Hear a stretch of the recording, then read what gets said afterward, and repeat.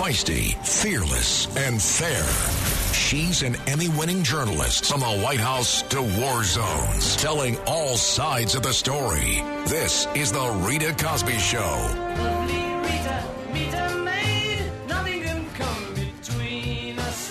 When it gets dark, I tow your heart away.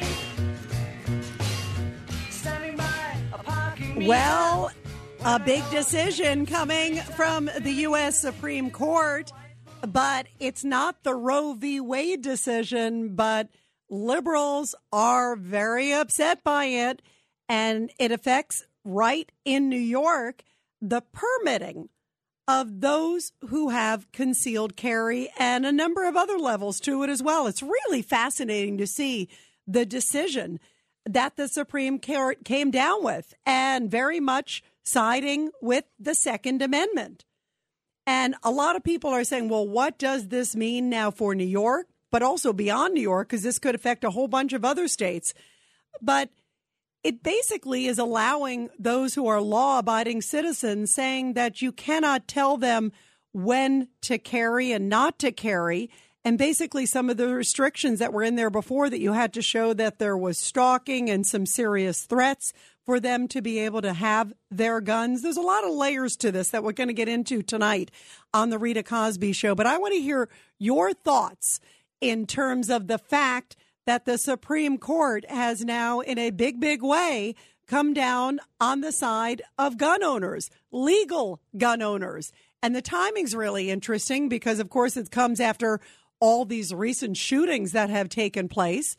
And a lot of people were surprised at the timing of this.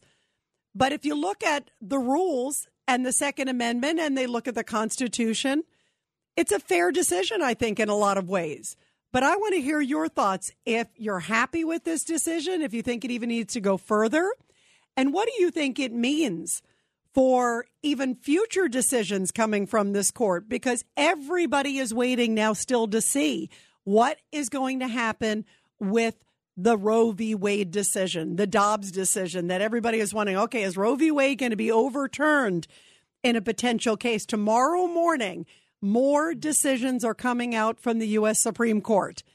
And we've already heard about a lot of threats that have come down, which is outrageous. We're going to talk about that tonight, too, as well, because to me, it is absolutely preposterous that these groups have been coming out and blasting these pro-life centers. There have been a number of officials who have seen their homes broken into, and the Jane's Revenge group has been writing messages all over the place. And another group has come out and basically said, hey, guess what? There will be a night of riots if the U.S. Supreme Court overturns Roe v. Wade. I mean, which to me is just abominable. And the fact that the White House has barely said anything, barely condemned it, to me is also outrageous as well. Very tepidly condemning it, finally saying something. But I mean, how ridiculous and how crazy and how scary is it that they are absolutely picking and choosing which groups can riot, which ones can't, and basically allowing this to happen, which to me is really troubling right now, because I am worried that as time is going on, especially when you look at even the Roe v. Wade case, the fact that that leak decision came out and there were so many emotions surrounding the leak decision, and then you kind of let it go, and now it's been a few weeks. It's given these groups time to organize. They seem pretty organized, by the way, to begin with, because remember when the leak came right out, there were people already protesting at the Supreme Court like minutes later. So you got to wonder about the orchestration of all of these things. But it's given them a lot of time to basically prepare and to put up signs and to also, as we've seen, sadly, go outside of the Supreme Court justices' homes and also go after pro-life centers and try to. There was one that had a Molotov cocktail. Remember that it happened in the Midwest. I mean, these are scary times, and people emotions are riding high. And I wonder if it was a really bad decision to kind of drag it out, if they genuinely needed more time to review it, or if they were just kind of, okay, well, maybe if we give it a little more time, things will calm down. I think, unfortunately, it's allowed these groups to organize, to really plan, And I'm very concerned, sadly, what could happen if that decision comes down and they're not happy with it. I mean, they got to come down with the right decision, not looking at what the crowd, the mob wants. You know, you don't want to, that's not why, which is why you have the law in the books that basically says they shouldn't be protesting outside the homes. Remember? I mean, that's why it's there, even though the DOJ and nobody seems to be enforcing it, sadly. But I hope that this time has been because they're trying to plan the crafting of it. I hope they're not being influenced by the mob. And I also hope that the mob has not had some pretty serious plans. I mean, when you have these groups coming out and saying we're going to have a night of riots, that to me is really, really, really scary. Meantime, by the way, President Biden's got his cheat sheet. Remember when he had the other one that was like, call on this person, talk to this person, say this as a response? I mean, we all know he's almost like a eunuch, you know, and he's like following directions left and right. But now it came out in the last few hours that basically he has a cheat sheet on how to act. Remember the other one? They saw it. It was like that white card, and they were able to look over his shoulder, and it said, you know, here is what you should say, because it was after the trip, remember, to Europe and ending up, of course, in Poland. And it was catastrophic, where he basically called for Putin's ouster, remember, regime change, and basically told the U.S. military that they were going into Ukraine, which wasn't happening either. So they gave him a card and said, stick to these notes, because there was a news conference that happened. So now there's a whole other one that a number of people in the media were able to get a shot of. A photographer snapped an image of a document that Biden held up backwards at a meeting. And of course, today he didn't want to meet with the oil industry executives. They were there. Not that there would be any reason. I'm being sarcastic, because with gas prices and all the issues that are affecting Americans, and he keeps blaming the oil executives and blaming Putin, and the oil executives go to the White House today, and he doesn't even have the courtesy to go meet with them, but he meets with wind farm executives, these executives from the green energy industry. He spends time with the wind energy executives, talks to them for quite some time. And it's in that meeting, by the way, that a photographer gets a shot of the paper that he holds. And you always kind of wonder, well, you know, a normal person, maybe there's a note that says, you know, you might want to say X amount of, you know, wind farm energy goes to this, or X amount of oil goes to that, whatever, all, you know, statistics. Sometimes you can't blame somebody for like keynotes and wanting to make sure those are accurate. No. Our president has a paper that says, you take your seat, in capital letters. It's like, you eat your vegetables. I mean, is that not hilarious? He's a grown man, and the note says, you take your seat. Then it says, you give brief comments, 2 minutes. That's what brief comments means. You, okay? Then it says, you ask this person, it's the president of the AFL-CIO, a question. And then you thank participants and you depart. I'm waiting for it to say, you breathe. You know, it's like, this is crazy. It is so funny. And apparently he was kind of holding up the notes, not realizing he's holding them up the wrong way.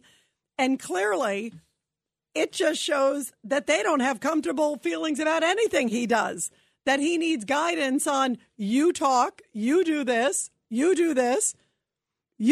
take your seat. Like, I mean, as opposed to what? You're going to sit like what, on the corner? You're the president of the United States. I think it's pretty clearly marked. Which one's your seat? I mean, that to me is astounding. It's not like he's in some foreign country and doesn't know or whatever. He's in the White House. They're visiting him. And there's a question on whether the president of the United States knows which seat to sit in.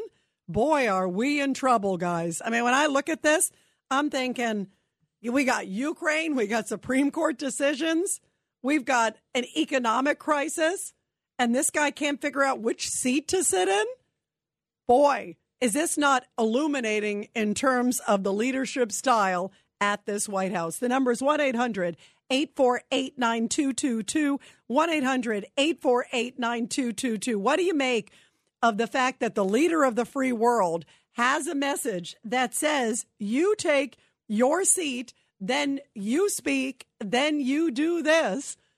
And basically, after 2 minutes, please be quiet because we're afraid you're going to trip on yourself again. This, to me, is pretty incredible. This is like what you kind of give to like a high school student when he's doing his first presentation, or a junior high school student. You don't want to insult the high school student. Boy, are we in trouble. 1-800-848-9222. 1-800-848-9222. Meantime, the fact that this decision did come down as we talk about the big ruling for guns in New York, the gun permit law. And a lot of people, Second Amendment, are cheering loudly. It was a big resounding win, 6-3 decision by the court's conservative majority. And the justices ruling that requiring people to demonstrate a particular need, again, for carrying a gun in order to get a license to carry one in public violated the Second Amendment right to keep and bear arms. In other words, you don't have to demonstrate that there is a dire need for you to be able to legally have a gun. And that's a really big, big win. And that could be a resounding win across America, not just in the state of New York. And what was interesting, too, was Alito and a number of others, but in their cases, they were looking, a number of them were presenting basically saying, you know what, if you look at some of these other cases, you look at, say, Buffalo, and you look at a number of these other cases, if you go through their record and you go through the threats and you go through all these other things, they use that as a justification to say, well, it should not happen because if things had been different, maybe Buffalo would not have happened or other things would have happened. What was interesting is the conservative majority on the other end came back and said, are you kidding me? If you look at it, this guy suddenly got a gun. There wasn't a, quote, direct threat. Like, if you look at the logic, they basically threw it back at him and said, you know what, maybe you need better background checks. Maybe you need some of these other things. But on the face of it, none of these recent shootings would have changed necessarily based on what we're talking about right here. In other words, you can't take away legal gun owners' right to the Second Amendment when somebody else infringes on it and somebody else obviously commits a crime. But you can't sacrifice everybody else. And they also said that nothing would have changed if you looked at it. I mean, obviously there were warning signs and other things. I'm not specifics with the case, but I'm talking about in the broader scheme of things. We have to go after criminals. We have to go after people with warning signs. We have to lock up people who are repeat offenders. And also families have to speak up if they have somebody who is troubled and somebody who is over the top. But today, all we heard from Democrats was, how dare they? I wish they had the same kind of anger about repeat offenders. I wish they had the same anger about these soft on crime DAs like Alvin Bragg in New York and George Gascon in L.A. and Larry Krasner in Philly. When you look at all of these soft on crime DAs across the country, why aren't liberals kind of going crazy about that? The average citizen is. But liberal politicians, guess what? Kathy Hochul, remember on Alvin Bragg, we're going to give him a slack. We're going to cut him some slack. But today, when this decision came down, you would have thought it was the end of the world. Listen to how she reacted to the Supreme Court decision. This decision isn't just reckless, it's reprehensible. It's not what New Yorkers want. And we should have the right of determination of what we want to do in terms of our gun laws in our state. If the federal government will not have sweeping laws to protect us, then our states and our governors have a moral responsibility to do what we can and have laws that protect our citizens because of what is going on, the insanity of the gun culture that has now possessed everyone all the way up to even to the Supreme Court. And then Eric Adams, the mayor of New York, also blasted the Supreme Court decision. We will work together to limit the risk this decision will create once it is implemented. And we cannot allow New York to become the wild, wild west. That is unacceptable. And you know what? I don't think anybody wants wild, wild west, but have you walked down some of the streets of New York lately, Mr. Mayor? They're pretty much like the Wild West. Have you been on the subway lately? It's pretty much like the OK Corral, you know? I mean, and that's because there are people who should not be having guns. There are people who shouldn't be on the street. These are like folks with a long rap sheet that never should be on the street. And yet they are claiming that this decision to help lawful gun owners have their right to carry a gun, especially at a time where crime is skyrocketing across the country. God forbid people want to protect themselves.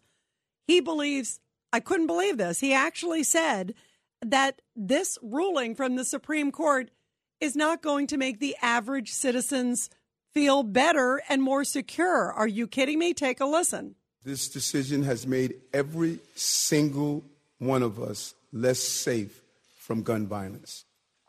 The decision ignores the shocking crisis of gun violence every day, engulfing not only New York, but engulfing our entire country. So why do we see that anger when we see repeat offenders? He's spoken out a little bit about repeat offenders. I'll give him that. But he hasn't blasted Alvin Bragg. And again, remember, Governor Hochul in New York is like, oh, we're going to give him some slack. Where is the anger about that, about repeat offenders, about locking people up, about broken windows theory? Where's the frustration? But no, gosh, suddenly a Supreme Court decision that gives people with Second Amendment rights, which we all have because it's in the Constitution, that reaffirms it, and has legal gun owners, those who have passed tests, those who have gone through all of that, those who are responsible, those people are now being vilified as like the worst of the worst. And the repeat offenders, oh, don't worry about them. Don't worry about the people shooting up. Don't worry about the people with a rap sheet that are going back on the subways or back out on the streets. Don't worry about them. But we're going to go after responsible gun owners. Why is it always guns, guns, guns, and not, as one of our great listeners, Sal, said, what about hug a thug? That's what we're seeing. We're seeing hug a thug, and they're going after guns, guns, guns. We're going to continue and go with your calls after the break, everybody. 1-800-848-9222. 1-800-848-9222. And you are listening to The Rita Cosby Show. It's The Rita Cosby Show.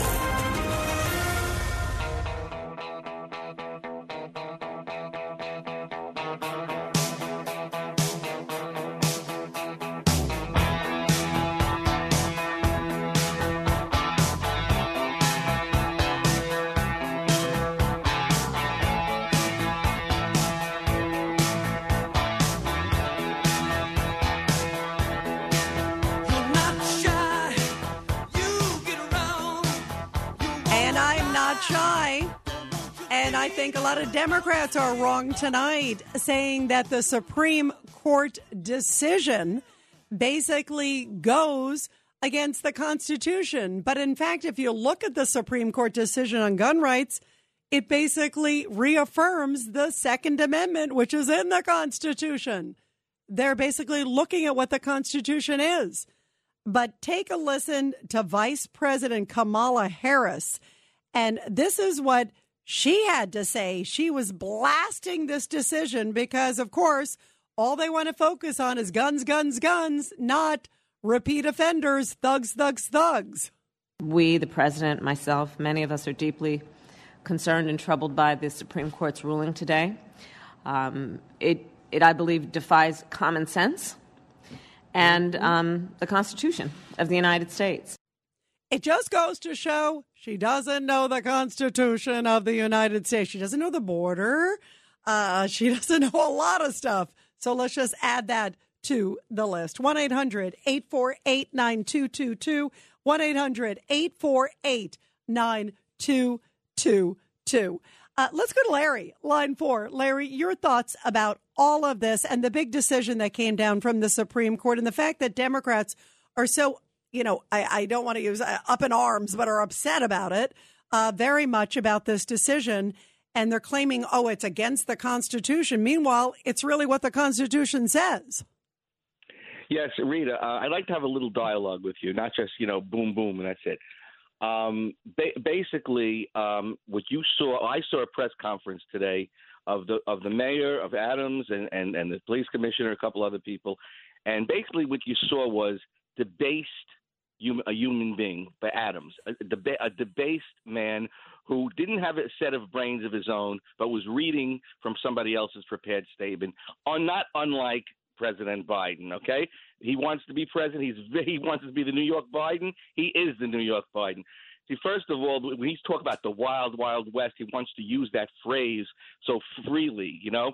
But the fact is that New York already became the wild, wild west because of the Legal Aid Society and the judges before that and the laws that the legislators have put on the books. It's already the wild, wild west. And this is Larry, I agree. If you want to stick with you, I won't boom you. I'll let you stick around, but we have to go to a break. So stay tuned. We'll continue with part 2 of Larry, and I'll take the rest of you guys after the break and get your take on all of this.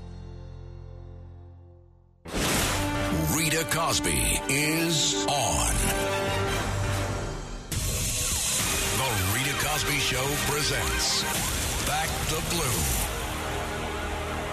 And in tonight's Back the Blue segment, where we honor our great men and women in uniform and, of course, law enforcement uniform, some very sad news coming from South Carolina, where a sheriff's deputy in the upstate region of Spartanburg was shot and killed in the line of duty. Spartanburg County Coroner Rusty Clevenger said that the 25-year-old Deputy Austin Derek Aldridge, was shot on Tuesday, and it was in a gunfire exchange after responding to a domestic violence call.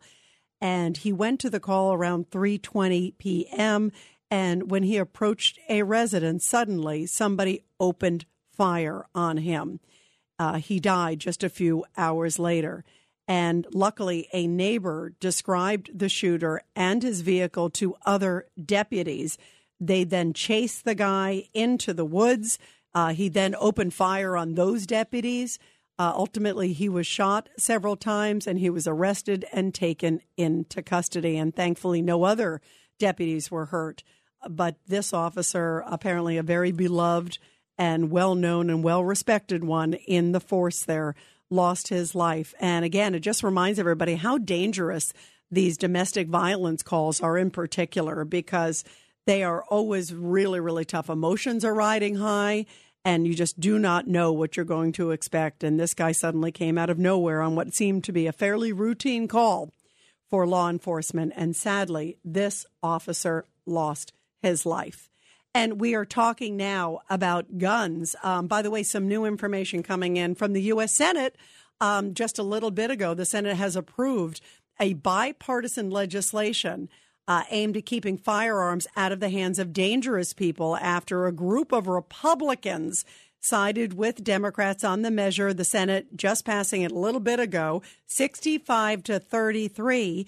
That included 15 Republicans, including Mitch McConnell of Kentucky, and a lot of people are not happy that Republicans were part of this. What it does is it doesn't prohibit guns, certain types of guns, but it does go into different degrees. In other words, like it goes into background checks of prospective gun owners, saying that there has to be background checks for buyers ages 18 to 21, requiring for the first time that juvenile records, including mental health records, beginning at age 16, be vetted for potentially disqualifying material. I'm curious what your thoughts are on that, because, of course, as we're also talking, it was a big day in the Supreme Court for gun rights. And yet this now adds background checks. It also adds red flag laws, by the way, that allow guns to be temporarily confiscated from people deemed by a judge to be too dangerous to possess them. That, I think, is the criteria deemed by a judge. So it can't be like somebody has a vendetta against somebody else and then suddenly they're not allowed to have a gun because somebody's trying to pull one over somebody else. It has to actually go through a judge and get sanctioned by a judge that indeed this is a red flag, that this is an issue. That could have prevented, indeed, some other cases that we've seen of late, particularly the Buffalo one. And also, I actually like the idea of juvenile records being seen. Some people, feel it's a definite infringement, so I understand that as well. But I actually think it's a pretty good idea that if somebody has a trouble, even an arrest, of course, and a juvenile record, you know what happened is a lot of times then they go and apply for a gun at the age of 18. And remember, those juvenile records are sealed. So somebody sells them a gun. It's legal at this point, and they don't know that that person as a juvenile may have committed a pretty serious crime because they don't have access to the system. Because, again, it's protected for the individual. I hate to say it. I actually think that if somebody has committed a serious crime as a juvenile, that should preclude them from getting a gun. If somebody is a violent person, somehow we have to let those people who are selling guns and are doing it in a responsible fashion, that they're able to see if this person is troubled and that this person indeed has a history of violence, even as a juvenile. I actually think that that's a good thing. And I want to hear your thoughts because I know a number of people do not feel comfortable with that. They're also looking at tightening a federal ban on domestic abusers from buying firearms if somebody has been a proven domestic abuser, and also strengthening laws against straw purchasing and trafficking of guns. What's your reaction to this? Because, of course, now it has to go to the House to get approved, and then President Biden would sign it into law. It's not a ban on assault weapons, which is clearly what the left wanted, but there are some measures in here that a number of people are not comfortable with. They feel it's an infringement on, privacy rights about some of the background checks and some of the juvenile records and some of these other things and the red flag laws. I think some of this is good. You don't want somebody crazy getting access to a gun, and just because somebody turns 18, they shouldn't have their whole record wiped clean and then they can buy an assault weapon, which is what we've seen of late. Remember the guy in Buffalo, as soon as he turned 18, pretty much, he goes and buys 2 guns. And he had some stuff in his background. And also the guy in Florida didn't sound like have any arrest records, but had some pretty serious threats in his background. And the guy also in Uvalde had a lot of threats in his background. Not that you would have seen it because it wasn't arrests, but you got to have family members who are speaking out. You got to have teachers who are speaking out. You got to have classrooms that are speaking out. And if somebody was arrested and busted for something like this, I actually think they should be prohibited from having a gun. We want responsible gun owners, and that's what the decision, I think, from the Supreme Court today was. And that's why I think it's so outrageous that Democrats are basically saying, oh, this is against the Constitution. Oh, no, no, no, no. To me, this is exactly what the Constitution is saying, is that you are a law-abiding citizen. You are allowed to carry it. And that's, to me, I think it was the right decision. And we'll see where this goes here. 1-800-848-9222, 1-800-848-9222. And you are listening to The Rita Cosby Show. Let's continue with Larry, because I said I wasn't going to boom you. So go ahead, Larry. Yeah, so I just think that these supervening federal laws are the perfect prelude to the Supreme Court's decision about right to carry in New York.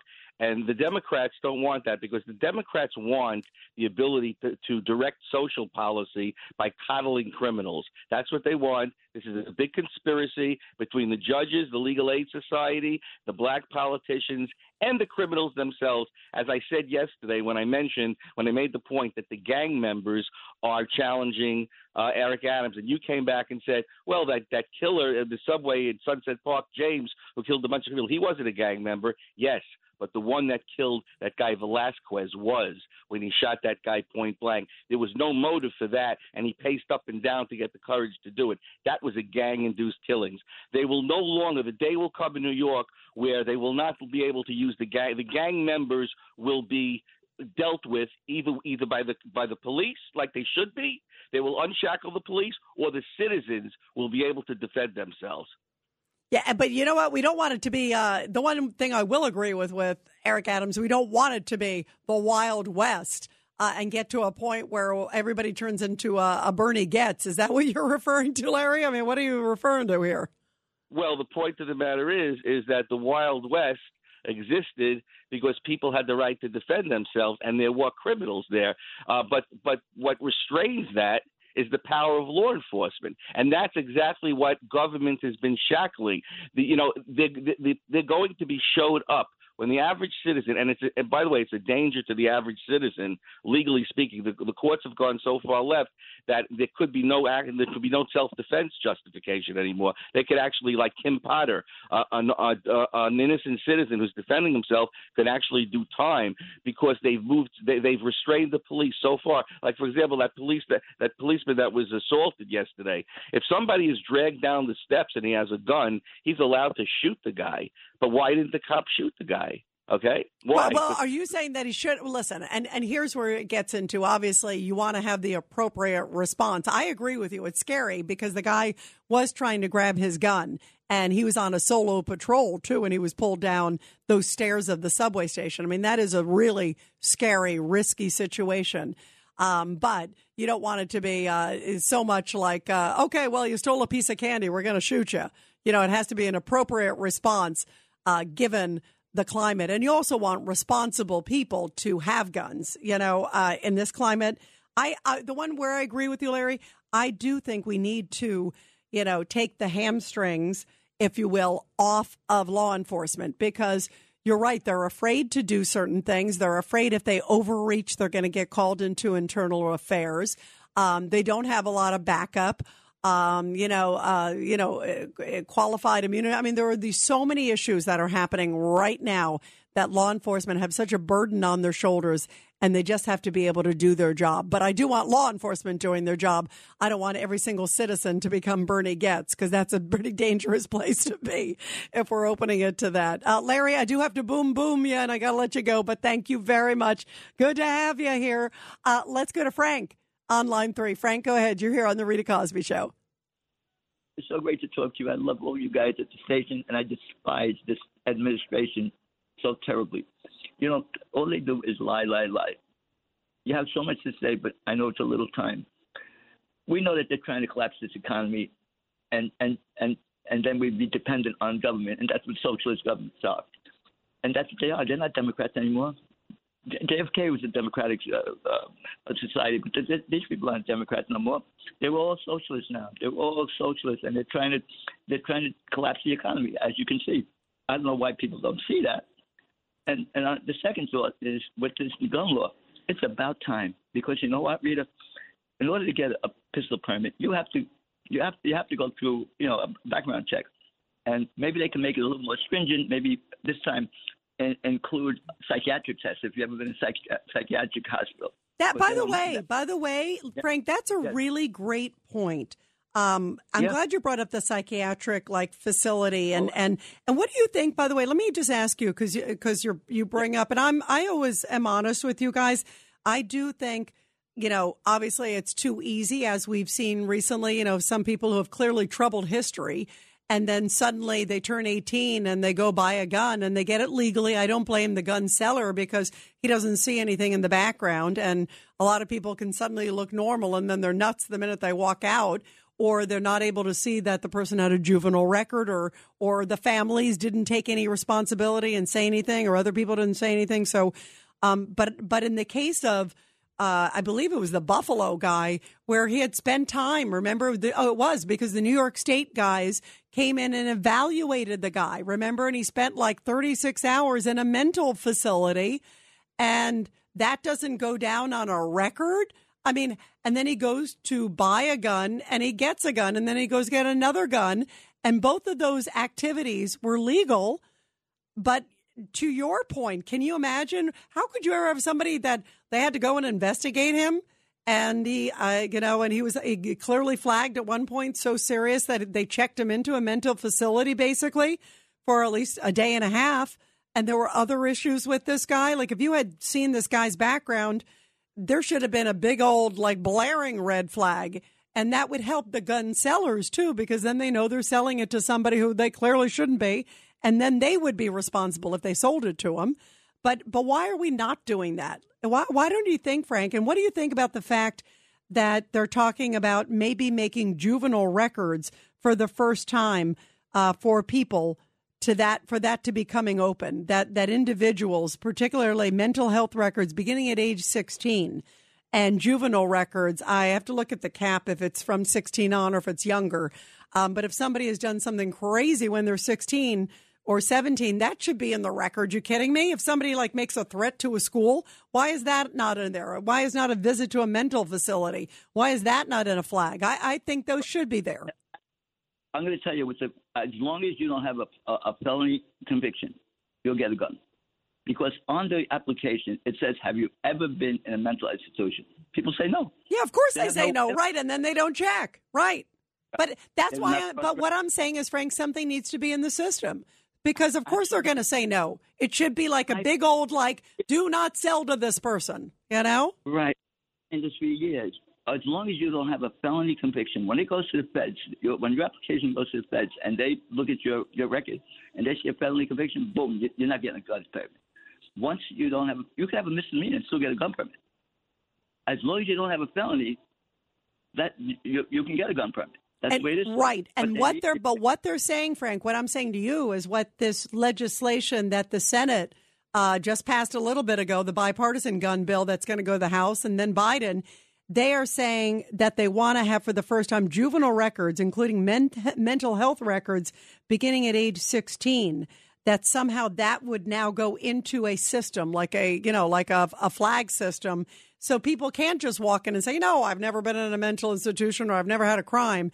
In other words, puts the responsibility in some system that now goes up. So when you put somebody's name in, it's like a big old flag of or do not sell. So it takes it out of, so you can't trust somebody's word, which you can't be trusting these loony kazoonies anyway. Driver's license. Let me tell you, when you go for a driver's license, all the states pop up. If you have no license or you lost your license in Florida, you're not going to get a license in New York. That's how do you say when they cross-reference them? The computers they speak to each other like that. Right, but now they're taking it one step further on this new legislation, saying that they will now look into younger people. That people who are younger people, if they did something, it'll go up there now. Anything the Democrats do, I have to see it to believe it. What they did at the 2020 election, I wouldn't put it past. I worry about the 2024 election, because these sons of bees, they will do anything. And did you hear Biden slip a couple of days ago when he was giving out some kind of speech, and he says there will be a pandemic? Oh, I missed that. No, I missed that. He said there'll be a pandemic. Oh, yeah, he didn't say there may be a pandemic. Whenever he said it, you tell you just after. By the way, I actually, what's interesting, Frank? I do remember something where he said there will be another, or there will be something. I do remember there was something there. I'm going to look at it. Frank, you're great. Thank you very, very much, Frank. You're terrific. I want to play now. This is a comment from Lauren Boebert, Congresswoman, because she was very happy with the gun decision. This is the one that came down from the U.S. Supreme Court, which I think does adhere to the Constitution. And that's what the judges found. 6-3 ruling, conservative justices overwhelmingly saying that you cannot restrict when someone who legally gets a gun when they are able to carry it, which I think is a powerful message, an important message at this time with crime and everything else. And the Congresswoman was cheering it. Take a listen. The Supreme Court just issued a landmark decision regarding your Second Amendment rights, and I'm happy to say they got this one right.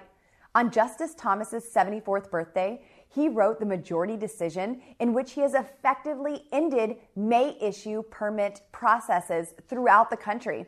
In simple terms, this means your Second Amendment right to keep and bear arms shall not be denied by an unelected bureaucrat. So she's cheering. She's a Republican. But Kathy Hochul, the governor of New York, says it is outrageous. Take a listen to what she said. We just received some very disturbing news from Washington that the Supreme Court of the United States of America has stripped away the state of New York's right and responsibility to protect its citizens with a decision which we are still digesting, which is frightful in its scope of how they are setting back this nation and our ability to protect our citizens back to the days of our founding fathers. And the language we're reading is shocking. Suddenly, the Democrats citing the Constitution. That's a new one. Let's ask Mike Lee and Ted Cruz, right? 1-800-848-9222, 1-800-848-9222, and I'll continue with your calls after the break. This is the Rita Cosby Show.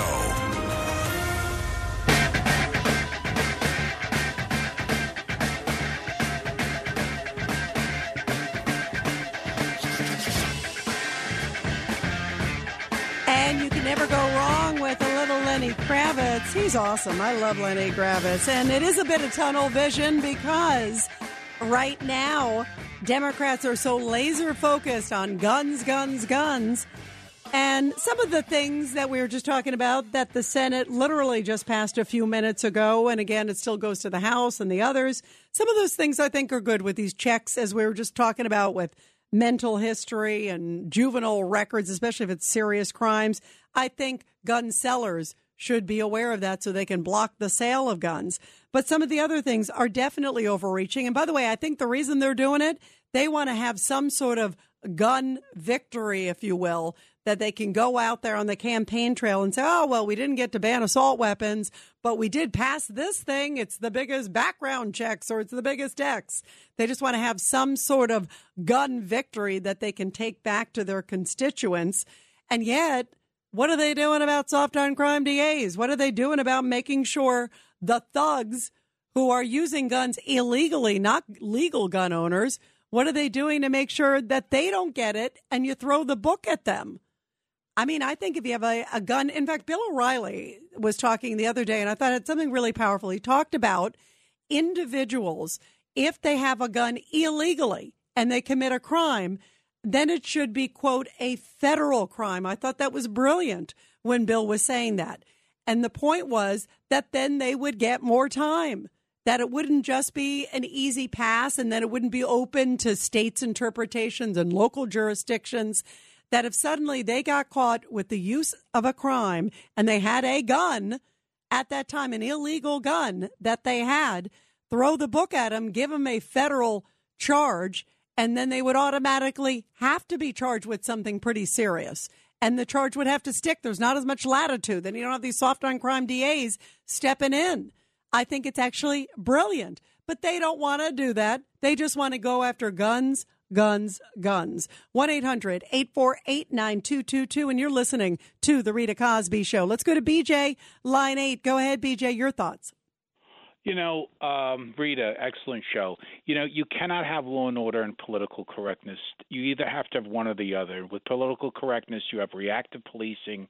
You have the de Blasio-Adams policy of high crime, no police, breakdown of law and order.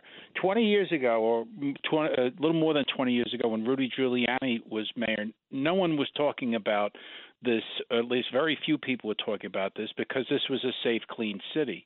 Hochul and Adams, they all live with, protection from, more police. Yeah, they have right. They have armed guards around them. Yeah. It's okay for them.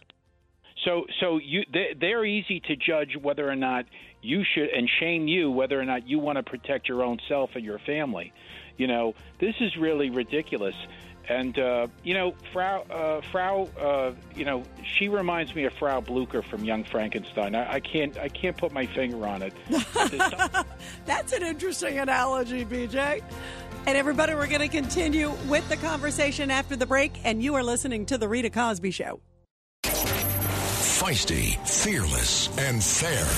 She's an Emmy-winning journalist from the White House to war zones, telling all sides of the story. This is the Rita Cosby Show. I know your name is Rita, 'cause your perfume is smelling sweeter since when I saw you down on the floor.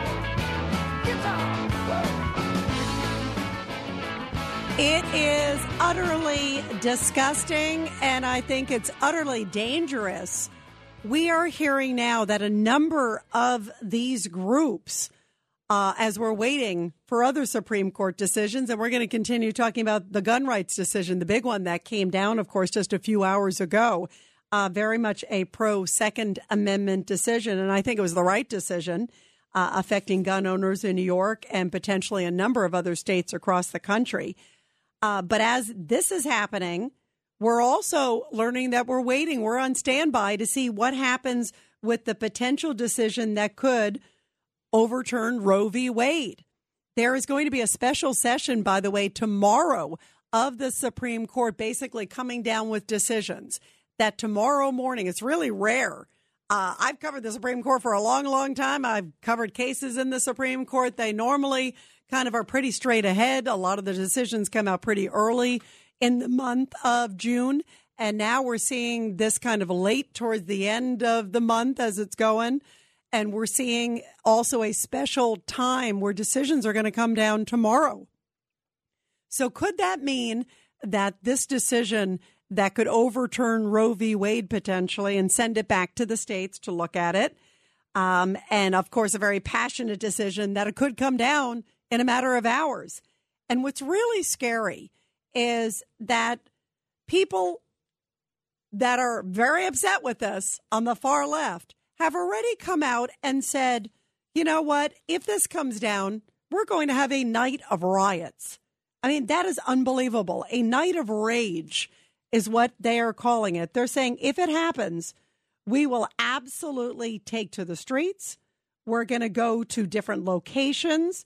There will be a night of looting, burning, rioting if Roe is overturned. This is crazy.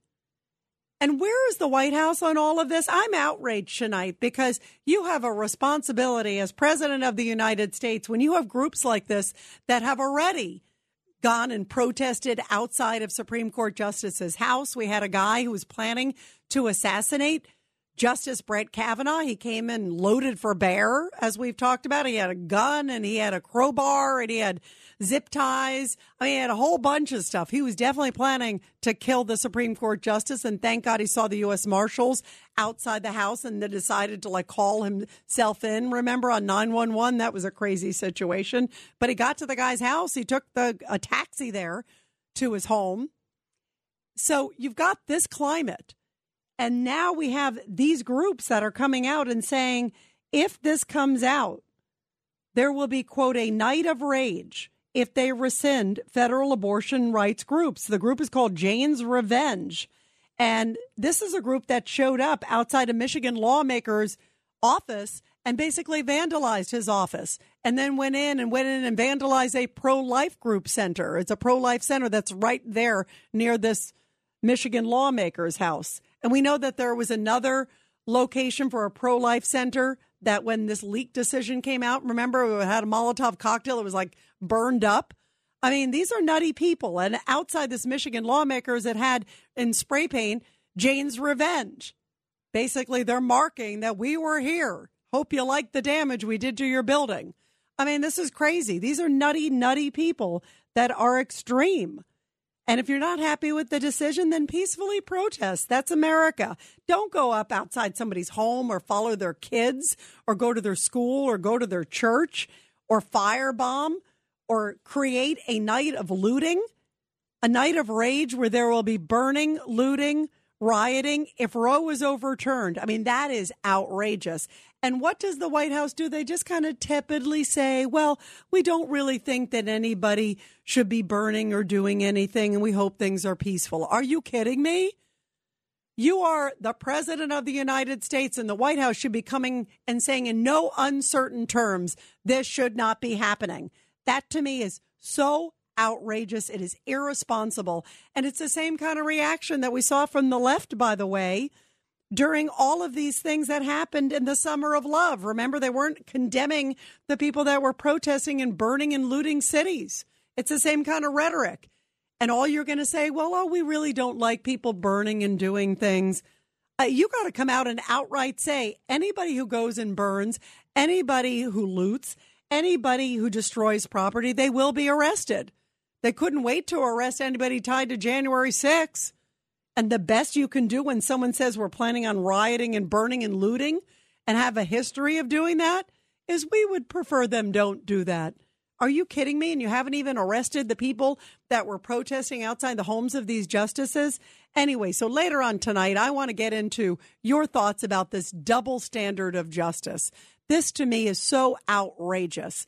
And it's also just downright dangerous because we're heading into a really concerning period. The decision, whenever it comes down from the court, if it indeed does overturn Roe v. Wade, and these groups are saying, if it does, we're going to take to the streets, and you do nothing to condition them, you do nothing to condemn them, you do nothing to basically contain them, you could send an injunction right away. Why are you not sending a preemptive injunction saying, if you do this, your rhetoric is already insightful and inflammatory. And if you do this, we will throw the full force of the law against you. They're not doing that. And so to me, they are basically parties to it. And that's almost how I felt during the summer of 2020 when there was all this rioting, all this looting, and all you saw was Kamala Harris praising some of these thugs, these repeat offenders. Jacob Blake, who had beaten his girlfriend and was lunging at police when they opened fire on him. And remember, she was praising him, and bailing out the Minnesota Freedom Fund, saying, oh, they have a right to be out there to protest. No, they don't have a right to go out there and burn and loot and kill people and destroy people's livelihoods and their lives. Are you kidding me? They have a right to peacefully protest, but they don't have a right to burn and loot. And this White House seems to have a problem with anybody who burns and loots or does anything like that tied to January 6th, or even anybody who entered the Capitol on January 6th for that matter. And yet these people are threatening holy heck, and they're not trying to temper them.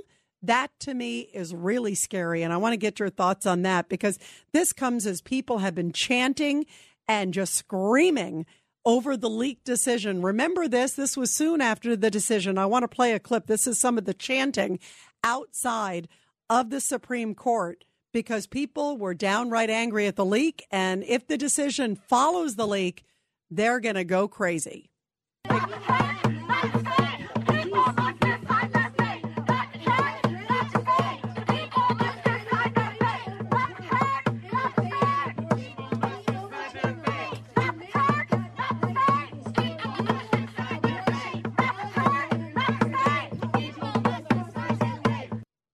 Kind of a nice beat.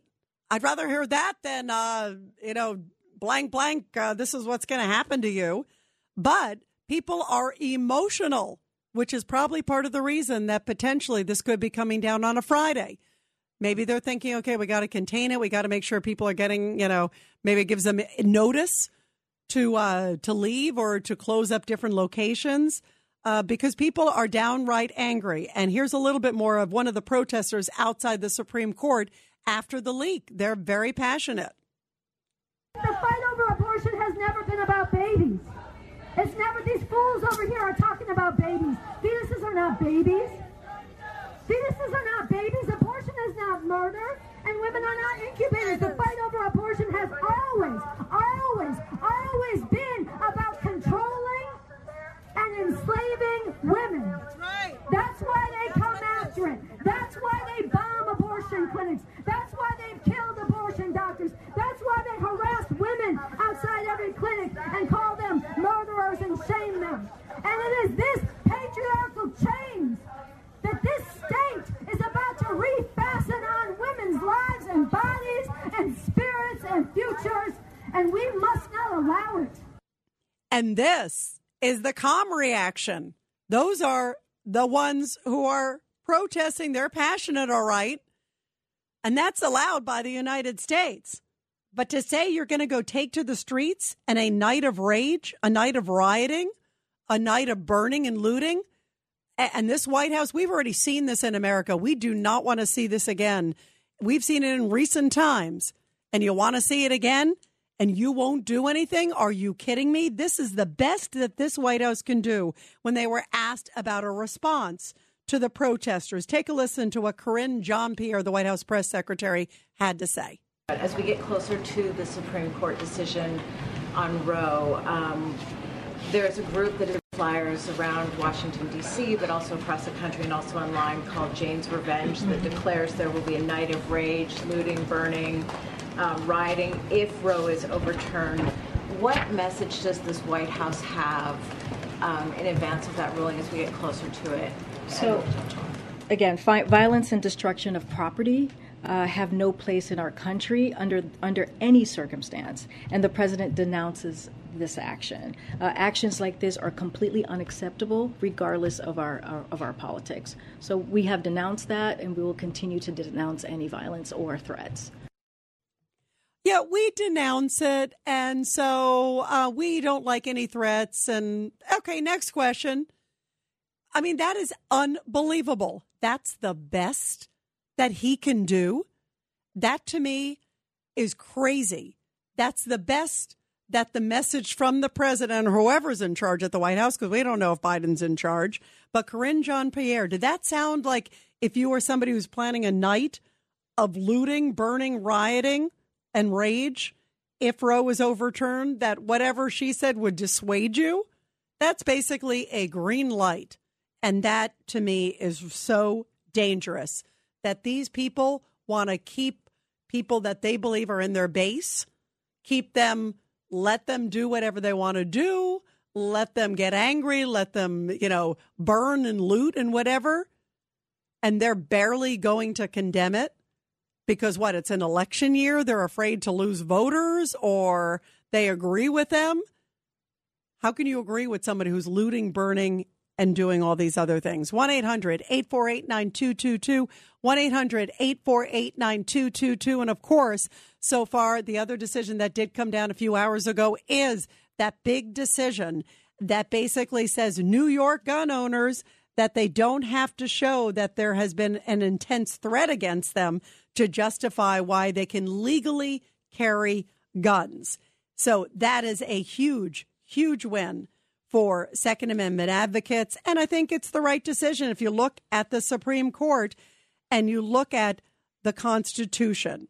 However, Democrats are saying it's outrageous and that it opens the door for more people to carry guns in New York. Again, they're not going after illegal gun owners. They're going after those who have already gone through the process and have gotten it legally. But they seem to have a problem with those. And yet the repeat offenders, don't worry about them. 1-800-848-9222. Let's go to Pete on line 8. Go ahead, Pete. Your thought about all this. Hi, Rita. It's been an up and down day today. I mean, when I heard about that thing about being able to carry and concealed, I said, this is great. But then after I studied it the same way, like with the thing that we had before, it's going to take a while to happen. They'll postpone it. They'll get adjournments, and it's not going to happen that soon. And then again, I get all things, edible arrangements. I got like 5 things sent to me because Frankie Russo had their podcast on WABC today at noon, and in it they said that I took a swim, which trying to follow Anthony's boat. You're meandering, Pete. You are meandering. By the way, and I love Frankie, and I love those edible arrangements, the fruit ones. Those are kind of fun. But Pete, always good to hear from you. You got to stay focused, my friend, but I love you, love you, love you. Let's go to Bob on line 7 in the Bronx. Go ahead, Bob. Hey, Bob, are you there? Bobby, are you there? Go ahead, Bob. Rita, hey, Bob. Me? Yep, I hear you. I All love right. your show. Thank you, Bob. Before I get into the New York City gun law, I don't see them. I see them rioting and all that, but I don't see the burning because with the price of gas, I don't think they could afford it.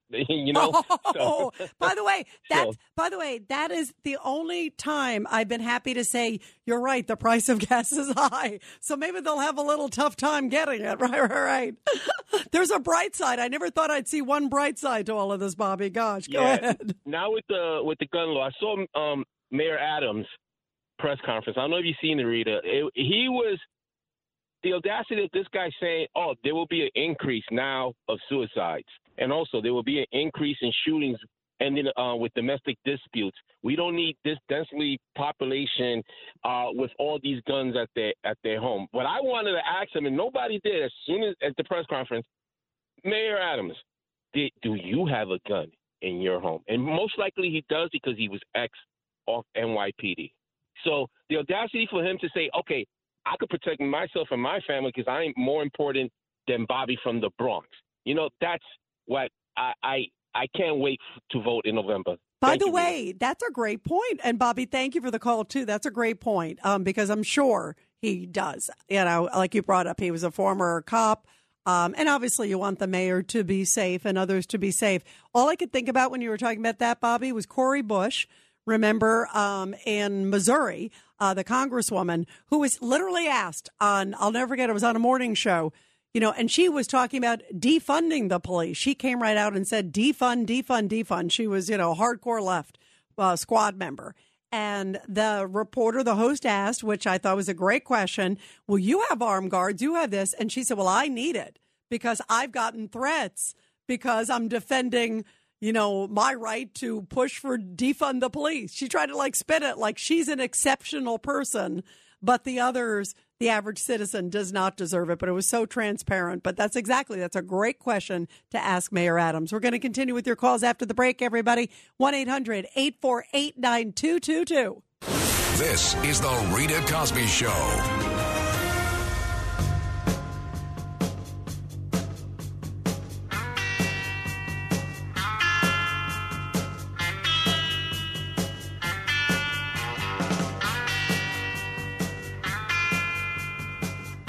And we are talking about the Supreme Court big decision today that was pro-gun owners very much in New York, and also will have, I think, rippling effects to at least 6 or 7 states in the United States. But in addition to that, we are waiting to see what happens with the Roe v. Wade decision, the Dobbs decision that could overturn it potentially, sending it back to the states. And now there is this group called Jane's Revenge that is saying, if the decision's overturned, there will be a night of looting, burning, and rioting. And the White House is barely saying a thing about this. This is, though, Supreme Court Justice Clarence Thomas. This is his former clerk, Carrie Severino.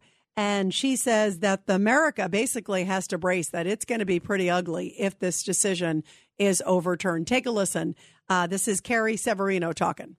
I mean, if the opinion had been released immediately, we might not have had someone show up at Justice Kavanaugh's house trying to kill him to prevent the opinion from coming out. And this has just given some of these protesters who are increasingly violent and vulgar the opportunity to further plan and coordinate their plans for the day it does come out. And unfortunately, we've seen only encouragement on that front from the White House. It certainly has refused to condemn all of the protests at Justice's house, despite the fact that they are violations of federal law. Yeah, it's a violation of federal law to be protesting outside their home, even technically outside the Supreme Court to try to influence the decision. But they allow that. And now they're talking burning, looting, all these things, and they're not doing anything. The Democrats, shame on them. Let's go to Jacqueline, line 8. Jacqueline, your thoughts about all this? Hi, Rita. Boy, do I have thoughts on this. First of all, since the past 2 years, mostly since Biden has been in office, there have been 134 incidents of arson, vandalism, and other violent forms of destruction, not only against these pro-life centers and Catholic Church. I know you happen to be a Christian. I don't know if you're Catholic, but I would implore every single Christian, starting in the city of New York, right up to the state of New York, and throughout the entire country, if they permit these rioters to do what they're threatening to do, every single Christian in this country, specifically the Catholics, but every single Christian all across the board, should march on the homes of all of these politicians, starting at the local level, the state level, and right up to the federal government. And if they don't control these rioters, they're going to get voted out in November. I hope every single Christian in the country will stand up and have a backbone and speak up for themselves. Well, they do need to speak up. I agree with you. And we also need to say enough. I mean, we already saw this movie before, sadly. I mean, we saw it. I was talking about the summer of 2020. I mean, just think about how much more peaceful things would have been if those, you know, in various positions would have said no more. You know, I mean, you think about, I'll bring up New York as an example. Bill de Blasio, I feel like basically let the city burn for a few days. Let cops basically get hit and abused and beaten. And finally, business owners said enough, it seemed. And then guess what? Then the cops are able to do their job and arrest people. And this happened over and over again in different cities where they were basically told, stand down. I mean, it's outrageous. We need law and order. Rita Cosby is on. The Rita Cosby Show presents Support Our Heroes. And in tonight's Support Our Heroes segment, where we honor our great men and women in the military, a really beautiful story coming from Sault Ste. Marie in Michigan, where the 31st annual Bay Mills Honoring Our Veterans powwow begins this weekend. It is honoring Native American tribes. Now, during this, veterans belonging to Bay Mills Indian community and other tribes will be carrying flags representing the various branches of the military. And the flags are going to be honored with a traditional flag, a song, followed by traditional songs to honor all the veterans. Indeed, these Native American honor ceremony also serves to highlight the critical role that the Indian code talkers, such as the Choctaw from Oklahoma during World War II and other wars, the Comanche during World War II, and also the Navajo code talkers of the U.S. Marines and others. Tribes who performed really critical roles in protecting and saving lives during each and every mission. Now, their unbreakable codes, born from their indigenous languages, were really utilized to transmit sensitive information. And to this day, these codes are legendary in military and cryptology history.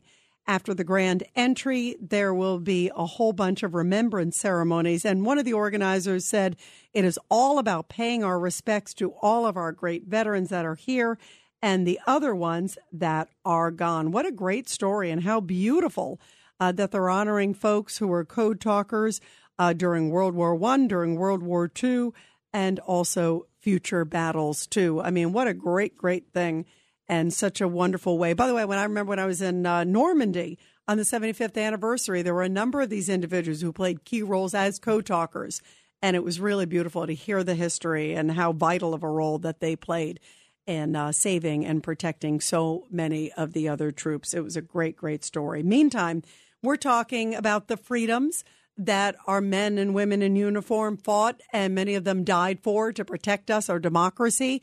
That includes freedom of speech. That includes a lot of things. And I'm all for peaceful protests. I'm not one of these people who says, oh, they shouldn't be out there on the streets. I think it's okay that people are out there. That's why it's America. My father, as many of you know, was born in Poland. Poland was taken over by the communists. If you talked about anything that the communists didn't like, you weren't around very long. And by the way, when the Nazis came in, same thing, obviously, earlier. When the Germans came in, if you said anything against them, it was like, forget that. You wouldn't be around. So I'm very much appreciative of what this country stands for and who we are and the values that are American, and different views, different points of views.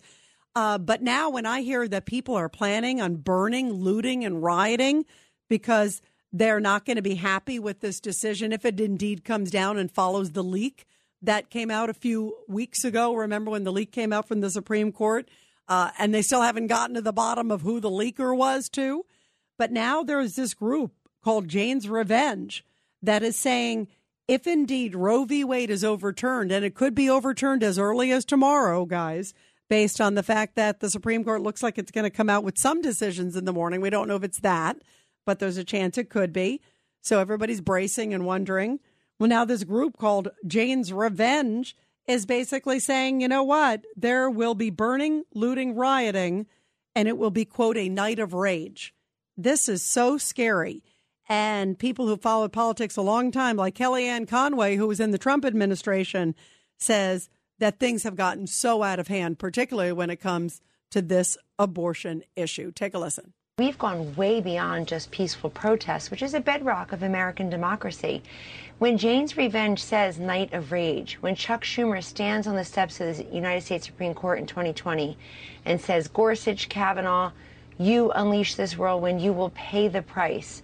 When a man is arrested outside of Justice Kavanaugh's home, the address of which was published by these anti-abortion pro-abortion, anti-justice groups. This is way beyond protesting. We are threatening people's lives. There is a federal statute that protects against the intimidation or the influence of judges when they are deciding cases. I would love to hear President Biden speak about this. He has had dozens of opportunities to speak about the violence, to denounce it in no uncertain terms. I'd love to hear the Department of Justice be as vigorous and robust in their denouncement of these crimes, of these threats of murder and mayhem, as they were when they called parents concerned at school board meetings domestic terrorists. Great point. When they went after the parents, and by the way, just to deviate, I was watching today the January 6th hearings. They're going after saying that that Trump and his team were trying to manipulate DOJ and try to politicize DOJ and politicize FBI. Isn't that quite a bit of what we've seen with Merrick Garland? Isn't that quite a bit of what we saw with the whole Russia hoax? But if the Republicans even try to go there, oh, that's terrible. Talk about the double standards there. Now, meantime, Kellyanne Conway is talking about all through this group called Ruth Sent Us. This group is also crazy because they put out the addresses. They've doxed. They put out there on social media all over the place. They put the home addresses, the schools, the churches of Supreme Court justices. Here's where their kid goes to school. Here's where you can find them. I mean, this is crazy. And Kellyanne Conway says this group does not represent even Ruth Bader Ginsburg. And many people believe that Ruth Bader Ginsburg would be appalled that this group is trying to basically name their actions after her. Take a listen. I'd like to hear from people who were close to Justice Ruth Bader Ginsburg, maybe some family members, definitely the dozens and dozens of clerks who served her. When they say Ruth sent us, she was not a proponent of violence. She was very close friends with Justice Scalia. Look at Justice Sonia Sotomayor very recently, throwing, I think, a lot of nice words in the direction of Justice Thomas. These are justices who work together in comity, COMITY, and don't want there to be murder and mayhem, God forbid. So we have to think very clearly as a democracy that when people threaten lives, action must be taken before something bad happens. Yeah, and preemptively. And again, this White House, the best they can do is say, oh, we really don't really like people rioting. We just don't accept it. Okay, next question. Now let's talk about windmill farms. I mean, what planet is this president on? 1-800-848-9222. 1-800-848-9222. Let's go to Mike, line 8. Mike, your thoughts about all this. How are you, Rita? Congratulations on your wonderful award, and that was a great present for your father for Father's Day. Oh, by the way, Mike, thank you. And everybody, the show, and it's not just mine, it's everybody who works so hard on this show, The Rita Cosby Show. We won Gracie for Best Talk Show in the Country, which was wonderful. But I also say it's really because of you guys, the listeners who tune in every night. I tell everybody we have the best listeners and best friends because you guys are all extended friends, and it's because of you. So thank you for all your hard work and how much you love the show. And we love you, and I love you. I love talking to you every night. And I'm glad that the show is radio magic, and I have so much fun with all of you every night. So thank you, Mike, too. And thank you for remembering my dad, too. I very much appreciate that. And the glory be to God, too. But, it's not so much Washington right now. We can contact the governors and have the governors have the National Guard at ready. All American citizens should contact their governors. It's the governors that activate the National Guard. So the governors like Hochul, she could reassure the judges and every New Yorker that there's not going to be any burning or looting or murdering. So we have to contact our governors, everybody, email them. This way you have proof that you contacted them. They'll have no excuse. So they have to have the National Guard at ready. If anything, just even if there's a sign of anything, so we have to do that. Contact the governors of America. All the people of America have to do that so the judges don't feel threatened. No, I agree. And by the way, you're right that there needs to be some extra security measures. There is no doubt that it is critical right now that they say we have to be preemptive, we have to have the right people in place.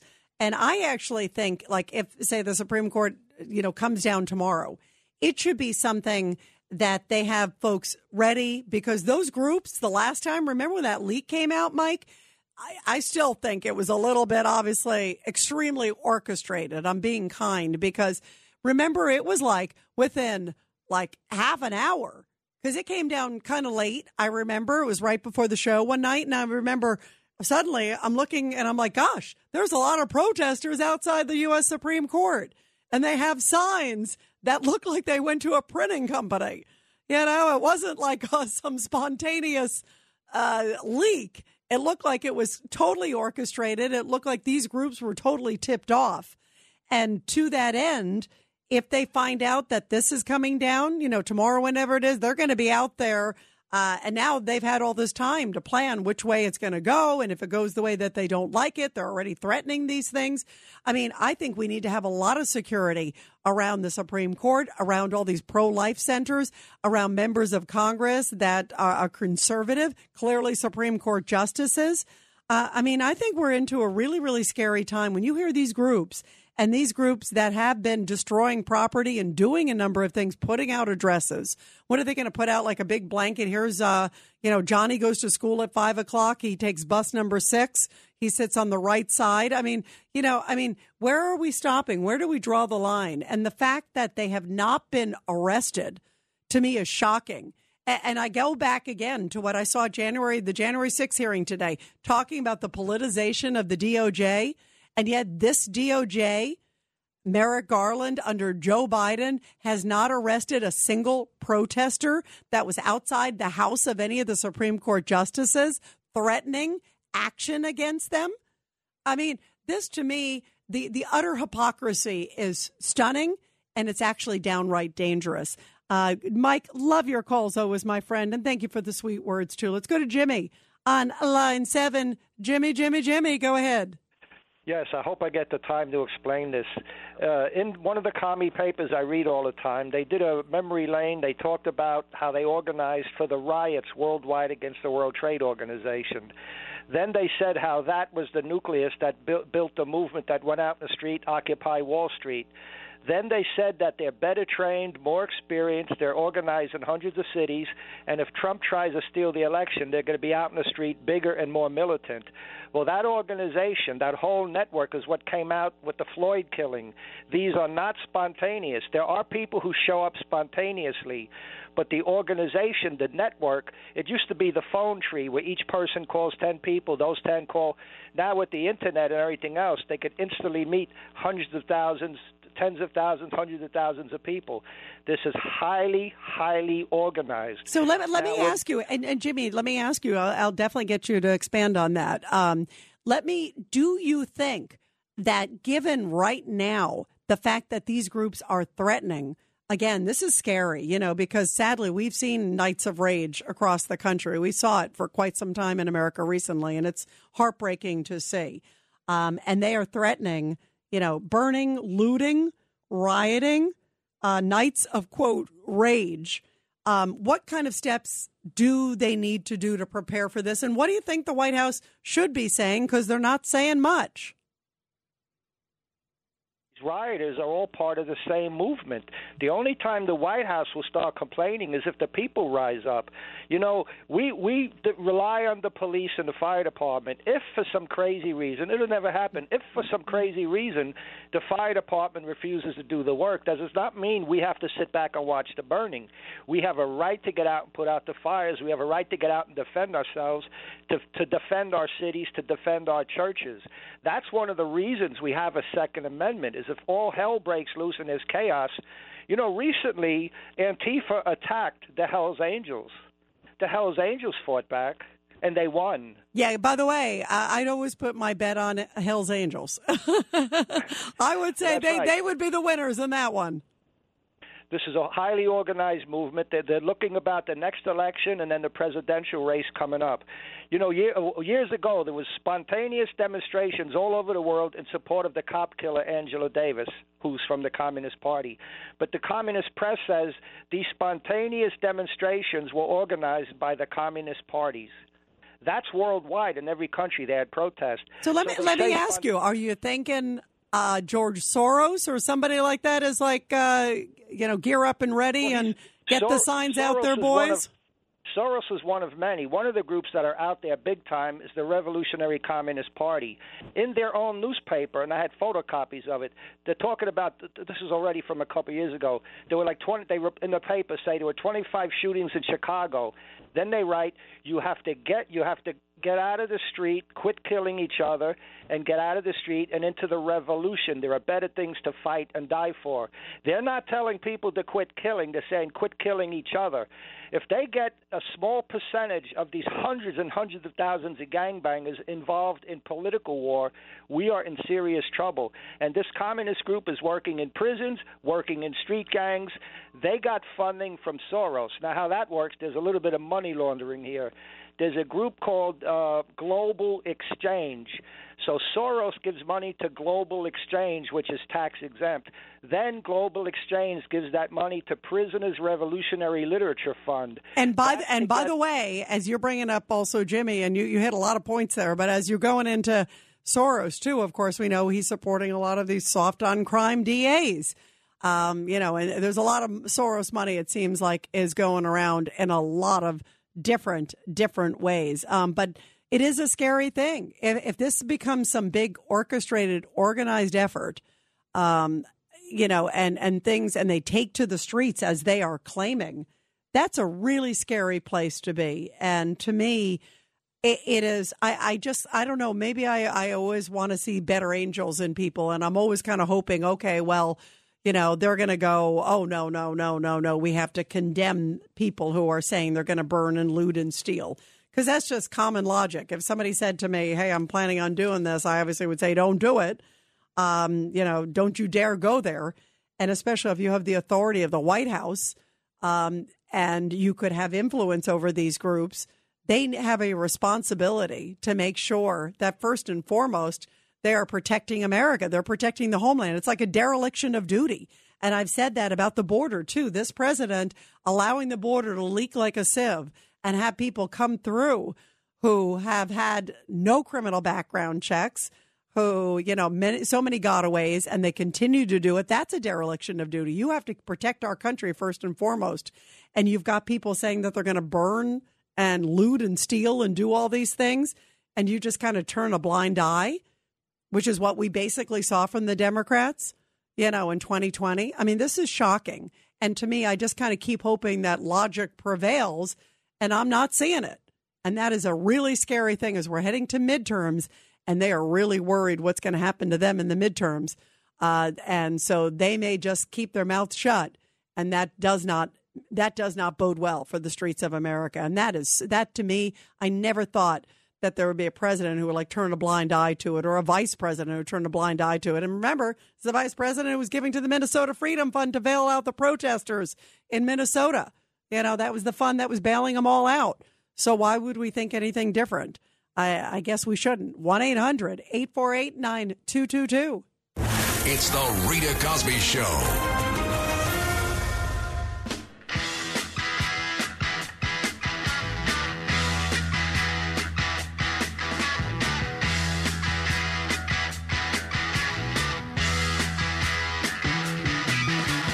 Get your motor running. Head out on the highway. Looking for adventure. And these groups are looking for more than adventure. They're looking for trouble. And they are even saying that if Roe v. Wade is overturned, they're looking to burn, loot, and steal. That's a really scary thing after we have seen a lot of these radical groups and so many riots just destroying America. We've seen them not that long ago. And when you hear this rhetoric, if Roe v. Wade is overturned, which could come as early as tomorrow, we have to be prepared. And this White House and others need to speak up. Their silence and their tepid condemnation is horrible. Shame on them. Let's go to Carol on line 8. Carol, your thoughts about this real quick. Yes. Hi, Rita. I think you're really wonderful and sweet and everything, but I don't think we can wait. I think we need to get the Supreme Court surrounded by I can't even think of the National Guard or something. Yeah. Yes. By the way, Carol, and also, I agree with you. Yes. I agree with you. I actually think we shouldn't wait. You. Yep. Because Pollyanna has gone,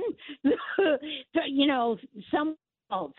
And I think we need to act rather than react, because these people are not going to play nice and do peaceful protests. They wouldn't waste their time. We've got to expect that they're going to do the worst. And if we get better than we hoped, then we're 10 miles ahead.